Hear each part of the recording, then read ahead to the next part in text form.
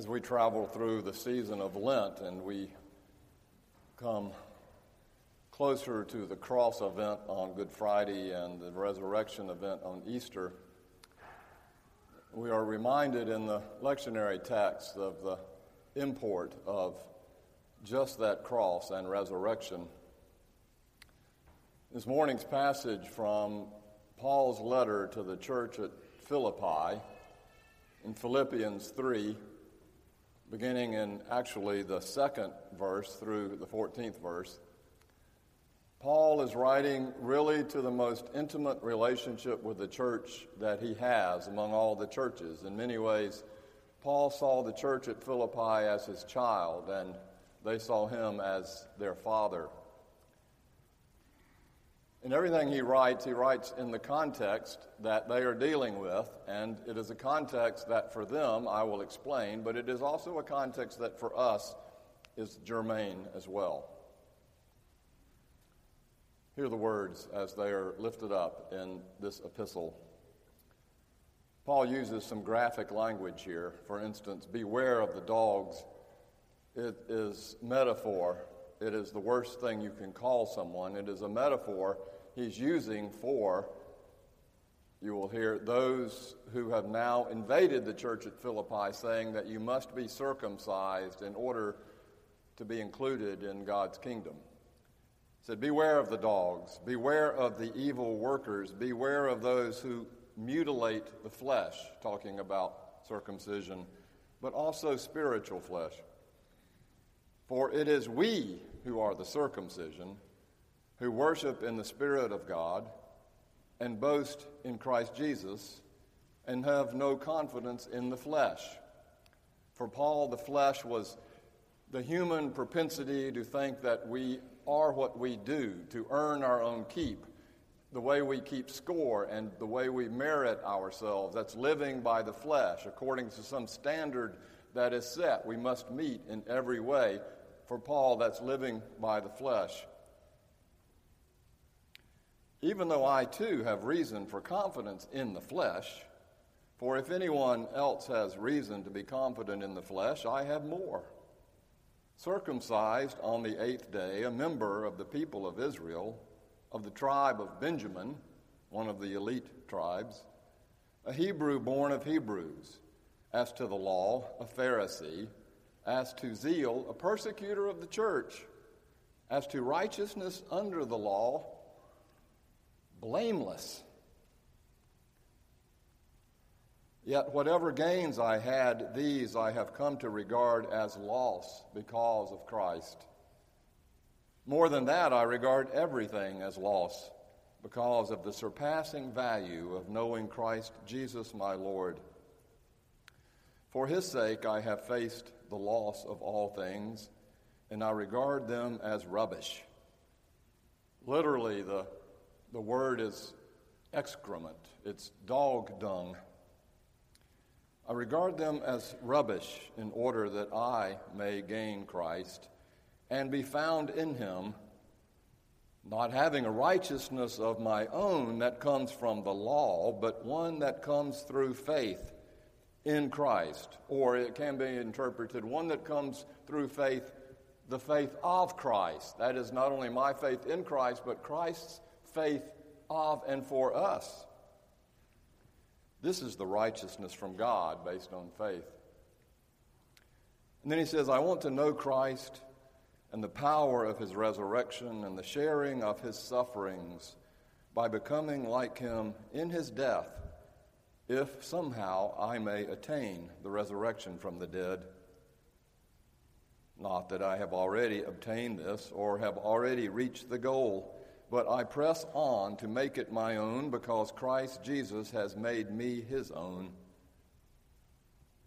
Beloved, I do not consider that I have made it my own, but this one thing I do, forgetting what lies behind and straining forward to what lies ahead.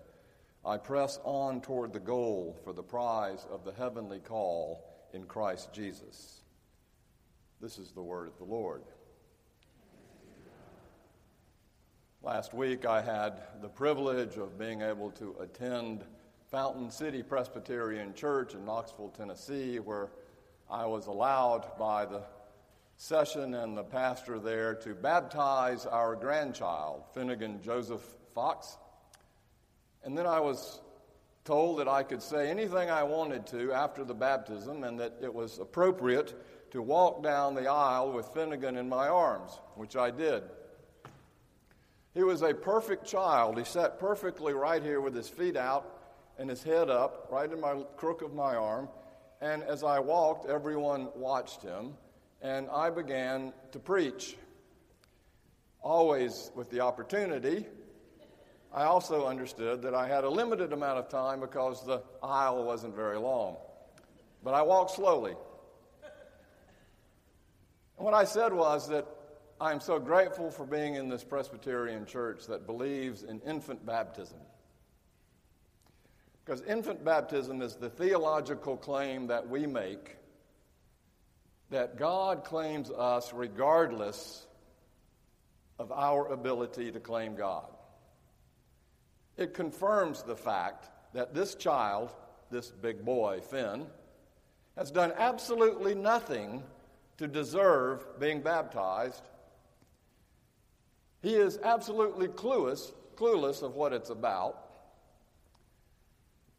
This is a gift of God that has come to him freely and unconditionally simply because God loves him and has claimed this child as God's own son.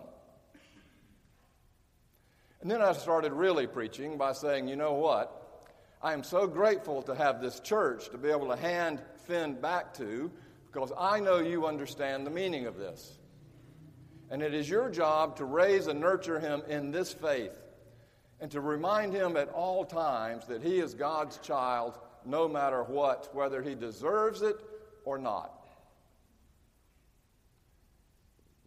As I said, it was not a long aisle, but I walked slowly. And I continue to add to that, you know, we live in a world that is based on our merit and our accomplishments. That's the way we grade ourselves on how we do things and what we do. Our value is based on that sort of meritocracy, whether it's economic or athletic or academic, social, racial. Every way we do it, we set up a hierarchy of value. That's the culture and the society that we live in. We do it in the church. You are either, you either tithe or you don't. You either come or you don't. We used to hand out pins, remember, of how many consecutive Sundays you have been to church as a sort of hierarchical standard of grading ourselves. Whether you're graded by the outside or not, we grade ourselves on the inside by feeling guilty if we don't go to church. Well, I know you do because you tell me. But nobody's grading us on that basis according to infant baptism. For God loves us whether we come to church or not. God claims and calls us as God's own whether we live up to that claim or not. God loves us unconditionally. How can I put it any more clearly? That's what infant baptism is all about. And it also then claims the church to raise the child in faith so that he and she understands that. Now, this was so important to me personally because it was Finn, but it was also important to me professionally. And it struck me that this is exactly the same posture Paul had when he was writing to the church at Philippi. He loved them dearly. He had formed that church. He had birthed that church, and they loved him back. But he had received word in his absence. He's actually in prison in Ephesus when he writes this letter. He had received word in his absence that preachers, Jewish preachers, had come to the church at Philippi and told them, yes, you're right, God does love you, and you have been claimed in your baptism, but in order for you to be really inside the kingdom of God, then you have to follow the Mosaic law, And for males, that means you must be circumcised. Paul calls them dogs. He calls them dogs because he's laying on them this religious layer of obligation that imposes upon them the very opposite of what he was trying to tell them, which is to say, unless we do this, circumcision, purity laws, Mosaic laws, we are not in or loved by God. Out of the vacuum of Paul's absence comes the religious authorities. And the religious authorities always like to impose layer after layer of obligation and law about what you need to do in order to be in.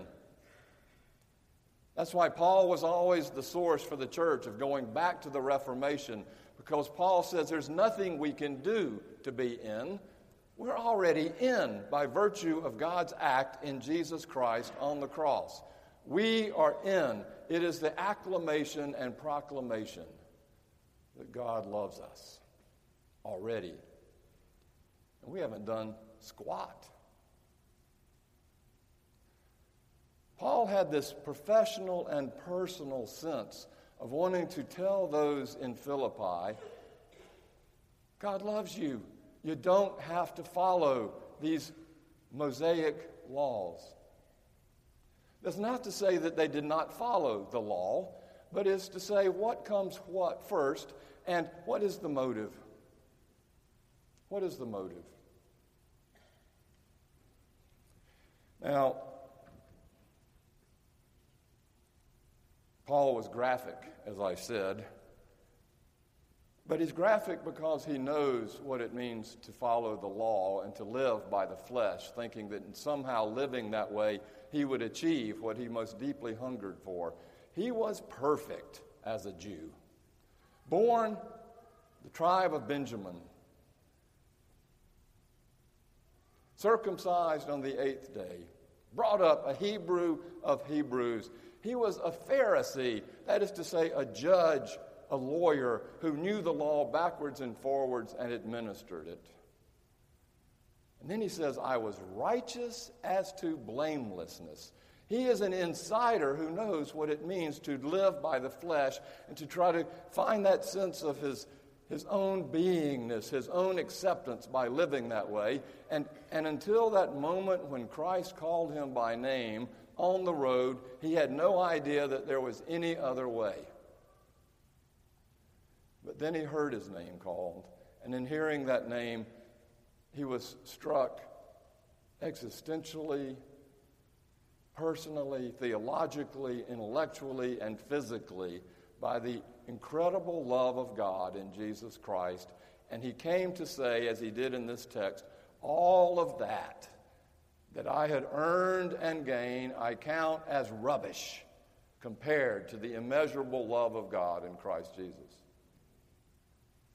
Most of the way we hear conversion stories, it goes something like, I was a no good, no count, down and out, drunk, lying in the gutter with nothing but an empty bottle of Thunderbird when the whole darkness began to close in on me, but yet I got this one little glimmer of light that God loved me no matter what, and at that point that gave me the hope to step up and get back into life.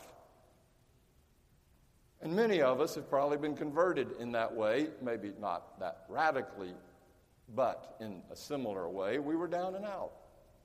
But for Paul, he wasn't down and out. He was on the top of the heap.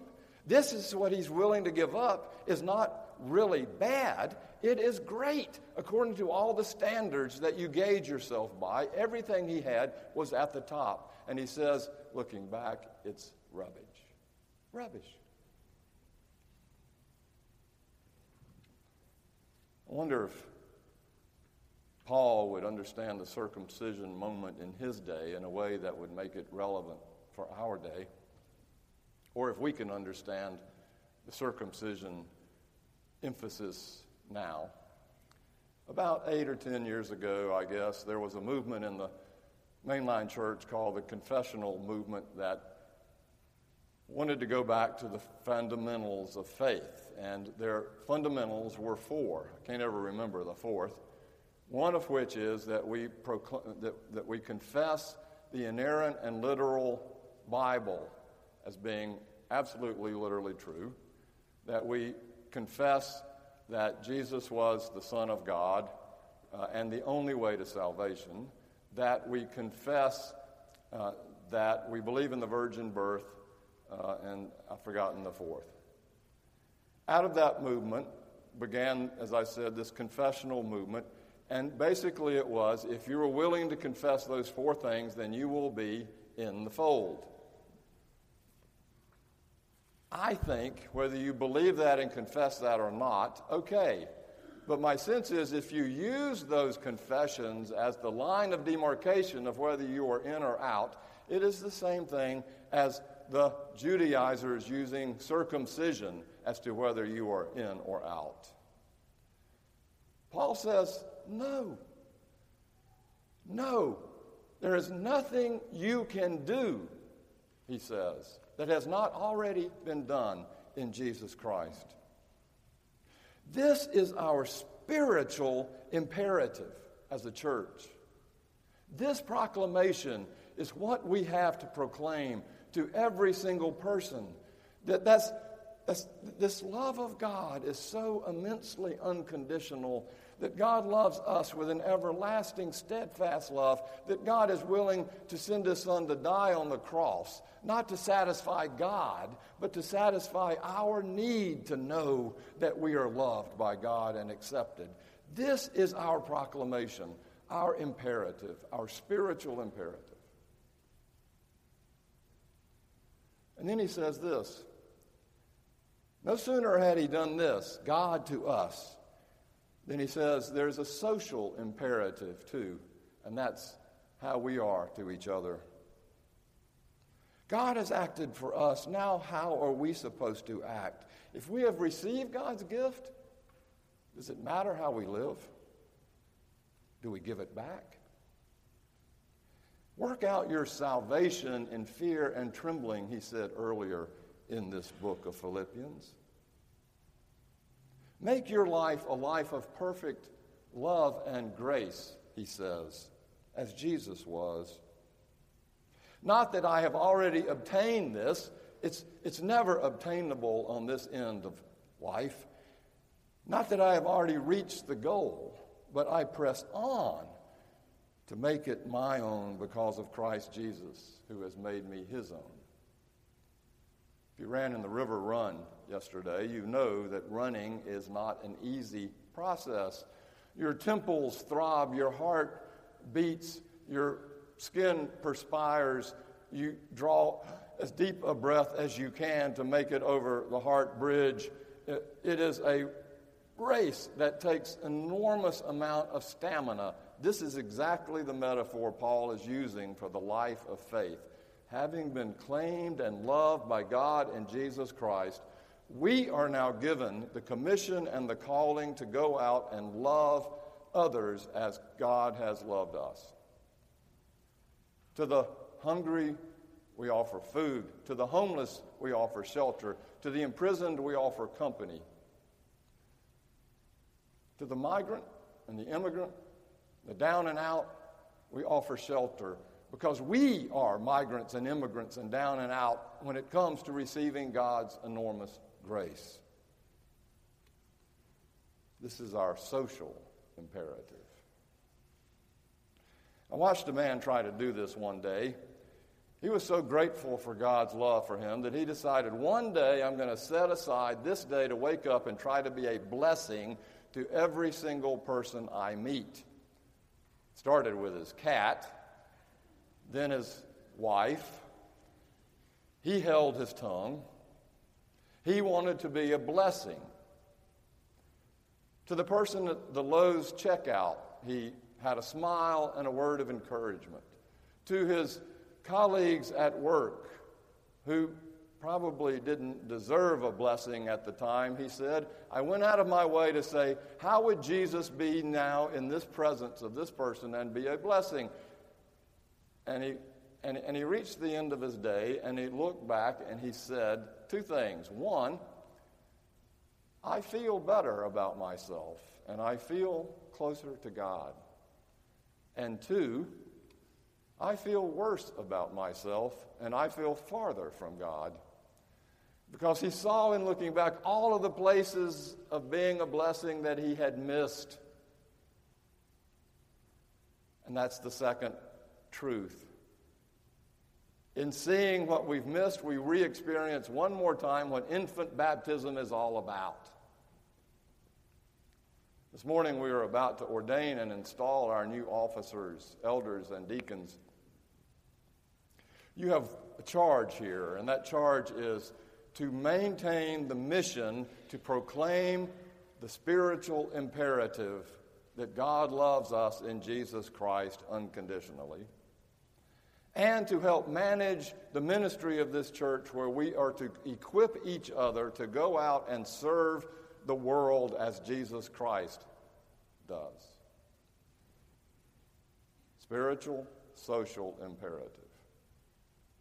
As we have conversations around the church about whether or not we should replace our organ or reconfigure our chancel or sell some land or build a total life center, the underlying question that must be asked is always this: does this enhance our spiritual imperative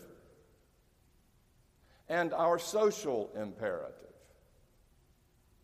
Not that we would do it in order to keep up with some standard out there of other churches doing it, or some standard out there of what is good music, or some standard out there of what it takes to bring in more people. The question for the church is it our spiritual and social mandate according to the imperative that we have? That must be answered.